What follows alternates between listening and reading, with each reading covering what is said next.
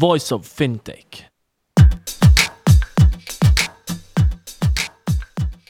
Welcome to Voice of Fintech Asia Pacific series. As in Voice of Fintech podcast so far, here you will hear inspirational stories of entrepreneurs, corporate innovators, investors, ecosystem hub leaders from or close to the world of fintech. Asia Pacific series will be hosted by amazing hosts based in the region, speaking to the leaders from Asia Pacific. Here is another one hosted by Angela.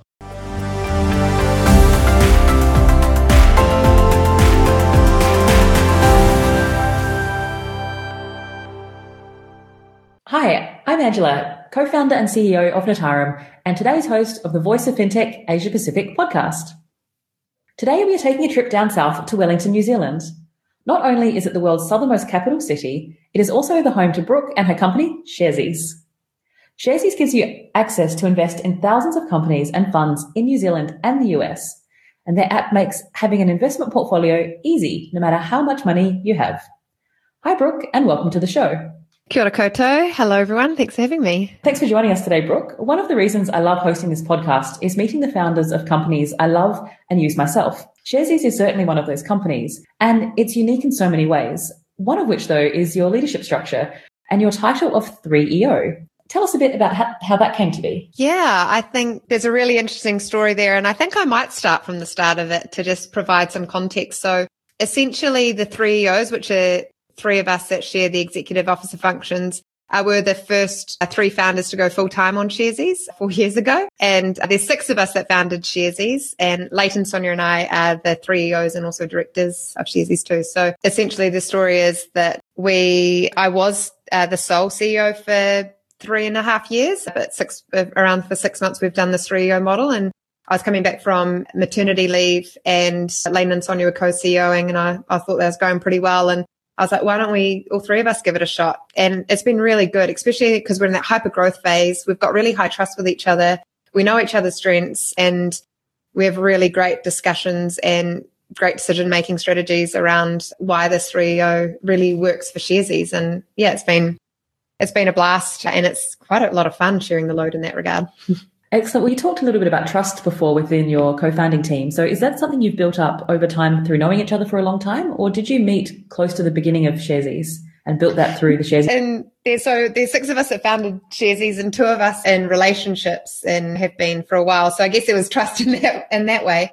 But actually, all of the founders didn't know each other. It was like this wicked web of how it all came together. But essentially, the initial idea behind Sharesies came from Sonia, who was like tossing up with what she could be doing with $50 to get ahead. And it's just felt there wasn't really any opportunity to develop wealth, and you may as well just spend it on dinner, because what else are you going to do with it? There's low interest rates. So I didn't feel like it was going to do much for you in the bank. Home ownership was coming more and more unattainable and more expensive. And she got talking to my husband, Leighton, who started an investment club with a bunch of his friends when he was 15, 17 years old, where they put $50 away each week. And it started with putting $50 away each week together in a bank account, and then ended up buying a cow because they're from rural New Zealand. And then over time and years later, they've gone into commercial property and a sustainable chicken farm in the Philippines and all these things just from that $50 each a week. And I was like, oh, well, you can do something with that. But you shouldn't have to be Leighton's mate in order for that to be an opportunity for you. So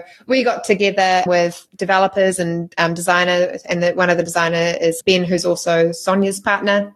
And we really thought there's no reason that someone with $5 can't have the same opportunities to invest as, say, someone with 5 million. And with the technology available today, that should be a possibility. And everyone really deserves an equal opportunity to develop their wealth and feel like they can get ahead, with their goals in life. And so we rallied around and decided, we want to solve this. We want to create a solution here. And then we spent 6 months doing pure customer research and seeing if people wanted to be an investor and what were the barriers that stopped them, and what were their feelings around money, and how did money play in their life, and were they already an investor with their superannuation, or did they feel like one? And we got all of that rich insight that helped us go, yep, this is worth quitting our day jobs and making Sharesies come to life. And that's what Sonia, Leighton and I did first up. Well, you've certainly opened up the market to a sort of a new breed of investor. And I think you just mentioned before that a lot of people are first-time investors.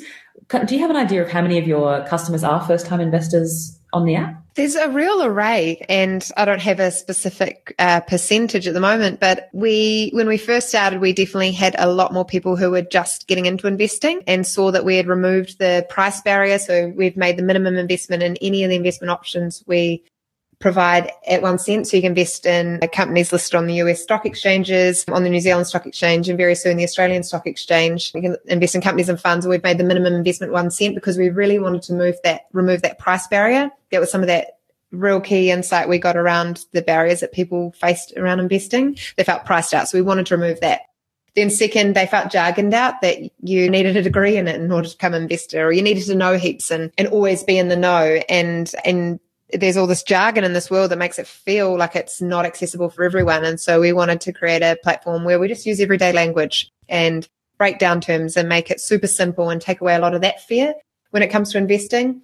And then the third barrier we saw too from all that research we did talking to people was that they really felt left out. Like the financial system was really only set up for the wealthy few and not for everyone. And a lot of people were left out. And so we wanted to create a really inclusive brand that felt like it is a place for everyone and anyone can be an investor, no matter how much you've got or how much experience you've got. So initially we introduced a lot of new people to investing, and we still do to this day, but also we're getting a lot of people who are experienced investors who want a really easy, fun, intuitive way of knowing how the investments are performing and tracking their portfolio. And so we really do have a wide range of experience to new investors on our platform. You've definitely taken a lot of the stuffiness out of the industry, which I think we all appreciate, because as you mentioned, it is an alienating experience, I think, when you talk to a lot of these like career finance people or career traders sort of thing. I think this a really interesting point you raised about the communication style you use, and you've really heavily identified your key markets or your key customers. And I know from using the app, it's a really kind of informal conversation style, but you're still aiming it at those kind of that generation that's very informed, but a little bit more informal, but also very ambitious. So I'd love to know a little bit about, how you develop communications internally and how you keep it really, really accessible, but you don't tip into that tacky communication style either. So how much of that have you worked through as a team, and how do you keep that so well balanced? Yeah, our founding purpose that guides us is that we want to create the most financially empowered generation. And when I say generation, I don't mean an age, or we don't mean an age. We mean people who want to engage with their money in a digital way, essentially.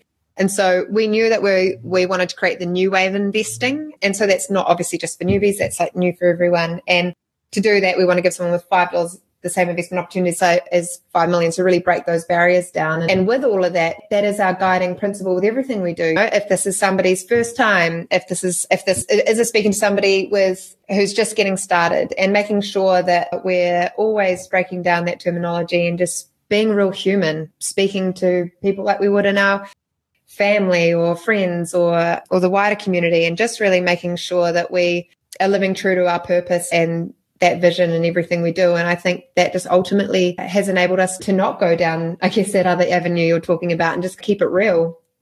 Keeping it real, for sure. That really brings me around to the next point, which is Sharesies is a certified B Corp. And for those that are not super familiar, a certified B Corp is a business that meets the highest standards of verified social and environmental performance, transparency, and accountability.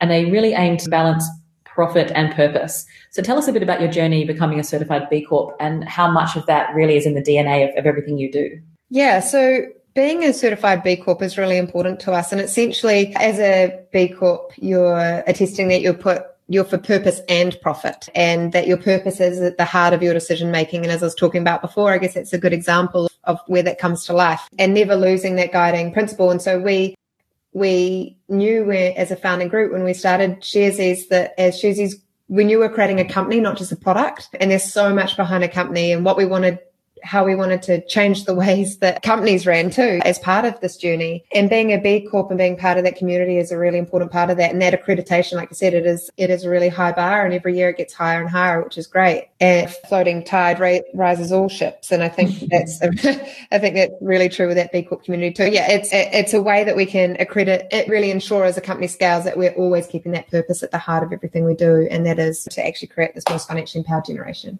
which I think is a super ambitious goal, which is incredible to see an organisation really commit to. I just wanted to bring the conversation around to little old New Zealand and founding a company there. And New Zealand has, and I love that you raised the idea of farm animals before, because New Zealand has a population of 5 million and 27 million sheep, which I think is a fantastic stat. But it's also home to some of the most stunning natural beauty. And I think because it is so physically isolated, but it really does punch above its weight globally in terms of innovation and its, commitment to change, those sorts of things. Many attribute this to that number 8 wire mentality. Maybe you could tell us a little bit about this and how you've used that throughout the development of Sharesies. Yeah, I think there's a strong mindset towards something's broken, fix it or find a way. Where there's a will, there's a way is a mantra I've always had, but I definitely have heard that throughout my life and I guess throughout the kind of Kiwi philosophy, but essentially that, we have been a test market for some of the biggest brands out there as a country of 5 million. And it's probably, I think I've heard, Coca-Cola have used us to test new products before. And I think it's a great place to create a business and see how it scales and learn really quickly. And especially for us, we've always had international ambitions, but we are a founding team from Aotearoa, and we knew the communities around us, and we had that great research, and we saw the real need here, that it felt right to start it here and start Sharesies here and see how we could change this world and make investing really accessible and build really confident and motivated investors who can now engage in this world. And that was really important to us. And now we have over 340,000 investors who've invested over $1 billion, or currently have over $1 billion invested. And that's great. And it's really great to see that's made up of a lot of people who are building their portfolio one payday at a time with amounts they can afford. And now as we're moving into Australia, we see like great opportunity there too. And I have learned a lot here, and we'll also learn a lot there. And doing all of that research and everything that we did in New Zealand to start with, we've done that and continue to do that in Australia too. So that's been pretty incredible growth from $0 to $1 billion under assets under management over the period of just over 4 years. What do you think have been some of those keys to success that you've really seen that have helped the Sharesies journey become, such a firecracker?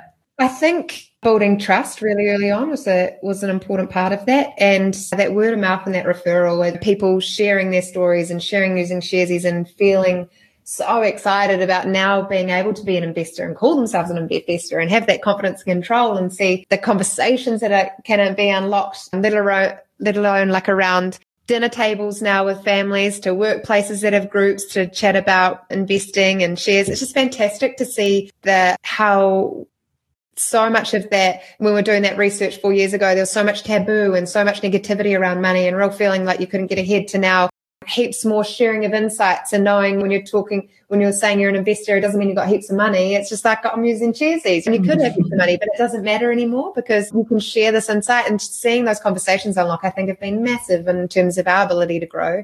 But also, I know we've had a really big impact there in this society in order to break down those barriers. And there's still a lot more that we can be doing and are doing.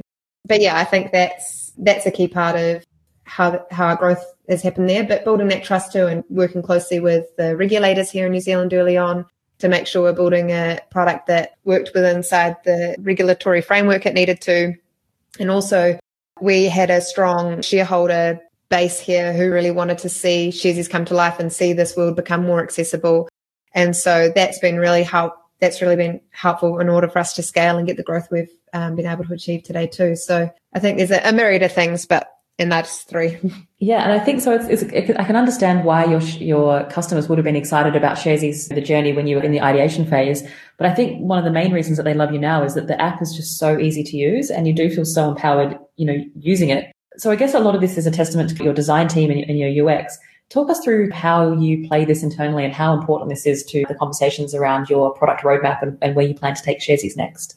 Yeah, so we started as a founding team of 6 of us, and now there's around 130 of us at Sharesies, and that's growing too. And it's in every role that this is important. I think that people joining because of our purpose and wanting to see that come to life. And so every role at Sharesies has an opportunity to make a real impact in this space, which is great. And yeah, so I think in terms of the product roadmap space, we've always really cared about making sure investing is accessible and also building really confident and motivated investors. And that extends outside of product, but providing that access, confidence, and motivation is really important, because investing is a long game, and removing those barriers around just getting started to building your confidence over time. And as confidence grows, different kind of investment strategies change. Your investment strategies might change, or different ways you want to develop your wealth. And we want to be the platform that grows with you too. And so that's really at the core of how we designed it. And again, making sure that it feels like it can be for everyone, that it isn't an exclusive place. It's an inclusive place, and the doors are wide open. Everyone's welcome.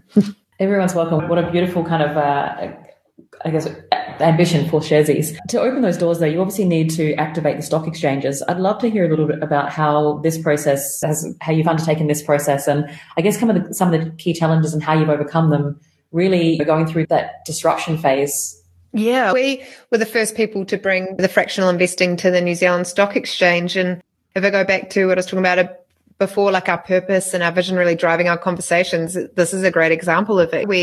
It wasn't something that existed, but we really wanted to make sure that people with $5 had the same investment opportunities as someone with 5 million. So when we're talking to partners or we're talking to regulators about how we can make that possible, in every conversation was like, okay, yeah, but how would that work for someone with $5? Or how would, and always bringing it back to that, like, oh, true. Okay, maybe we need to do this differently. And that was a really great way of shaping those conversations, and for us to be able to unlock those barriers and bring fractional investing to New Zealand, and that's what we're wanting to do in Australia too. So I think there's so many ways that comes to life, but probably that's the clearest example I have in my mind at the moment of when that vision we had, and having to bring that conversation to our partners and our regulators and this financial system in order to make it possible for anyone to be able to be an investor or invest the way they want to. There's certainly a lot of moving parts between all of those different groups that you just mentioned. So I guess, yeah, very complex. And we want to make sure from an investor's perspective on our platform that it feels simple as, and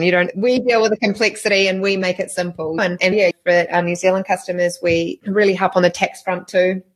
And we'll be working more towards that in Australia also. We just want to make it as simple for people to, again, take away that fear, as much element that people have around fear of investing. And it's really important that it just shouldn't be that complicated or that hard for people. And so we do as much as we can in the background to make sure that we take this whole complex finance system and make it simple as. That's great. And it's great to see how much work goes into the background. But you've also got quite a lot of work being undertaken in the foreground as well in terms of your education. So you've got obviously your blog that has a wealth of information in it. How important is this education piece to Sharesies, but also balancing not providing financial, investment advice or investment suggestions? How do you balance that as an organization? Yeah, so talking about creating confident and motivated investors, that education and that what we do with our podcast to our weekly webinars where we interview CEOs that again end up on our podcast, to blogs, to events around the countries we're in. It's really important to us, and it's really important to help build that confident and motivated investors essentially. And we've invested in that from really day one since we started, and have grown it, and will continue to grow that area of our business too. And we see it as really important. And a lot of it, pretty much all of it, is open and free to anyone. We put no barriers around that insight and that content, because I think it's really important that anyone can feel like they can be an investor, even if they're investing or not. Yeah, absolutely. I think you extend that to the next generation as well. So you also have some sort of facilities for kids to get their little toes in and take on the investing challenge. Talk me through that journey and how that works with that kind of next generation. Yeah, that's really, So in New Zealand, we have customers from 0 to 97 years old, which is great. And you can start an account for a baby as soon as you've got their birth certificate and their tax number here in New Zealand, and we'll work on adding kids accounts in Australia too. But it's really important because when it comes to investing, one of the most valuable aspects of money is time. And if kids can get exposure and learn about investing at a young age, and also get the ability to put that pocket money away into investments while they're learning too, and build that over time, what an incredible financial empowered generation that will be.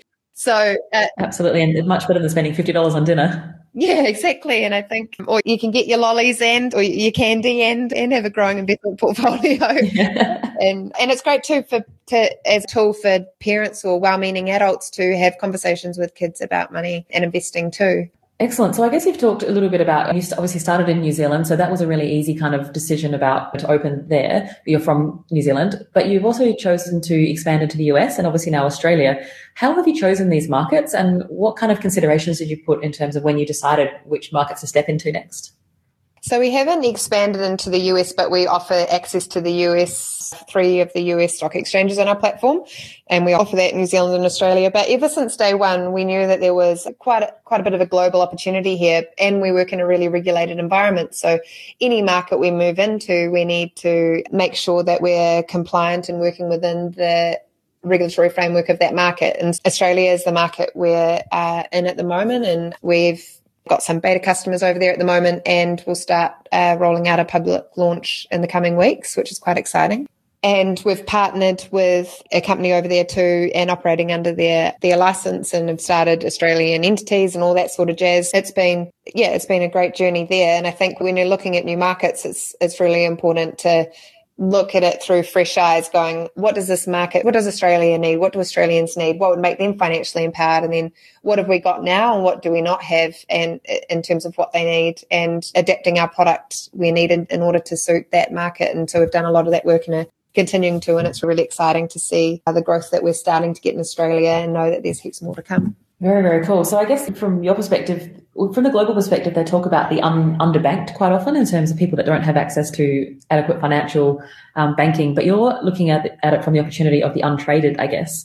And so when you say you're doing a lot of the customer validation work that you did in the beginning in New Zealand, it sounds like you're continuing to do that for each new market. And how important is that to developing the strategy or the where to next kind of conversations at Sharesies? Oh, yeah, really important. And I think it's continuously doing that research too. So every year we do research in each of the markets we're in to see if there's any changes in some of the key insights that we look for in terms of, are people feeling confident about investing and motivated to even know what investing is? Do they think it's accessible to them? Heaps of questions. And that's really great because that shows the kind of impact we could be having, or where we could have more of an impact. And we started in New Zealand, there's about 20% of New Zealanders own shares, and in Australia is around like 30% of Australians, and in the US it's more like 50. So you know that 50% of people in America own shares. So there's so much more opportunity for people to become an investor, or even just know that their superannuation, they're already investors, and paying a bit of attention to that too. Yeah, that's been really important to us, and continually building insights and refining our product and adapting and is so crucial, I think, to any business to stay relevant, but also just to make sure that they are having the impact that they set out to have.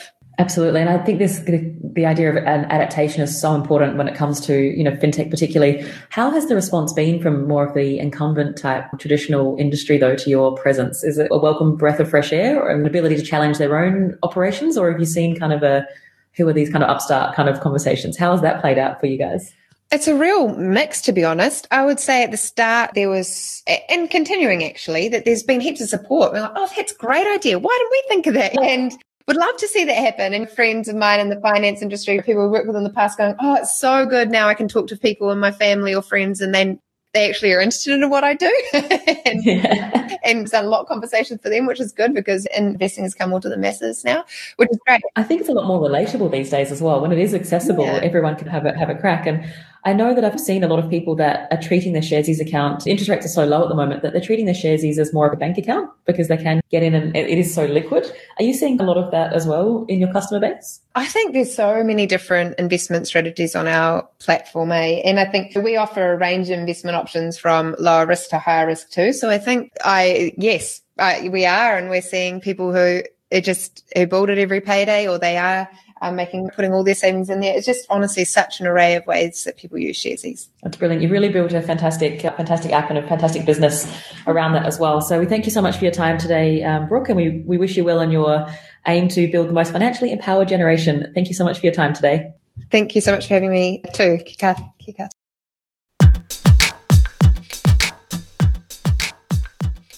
Thank you for listening to Voice of Fintech podcast. If you haven't already, check out also voiceoffintech.com, where you will find all the episodes and additional resources related to the podcast. You can also subscribe to Voice of Fintech on Apple Podcasts, Spotify, Google, or any other podcast app that you like. If you have any suggestions on the topics or guests, or how to make this podcast better for you, please email us at info@voiceoffintech.com. Happy to hear from you. Thank you.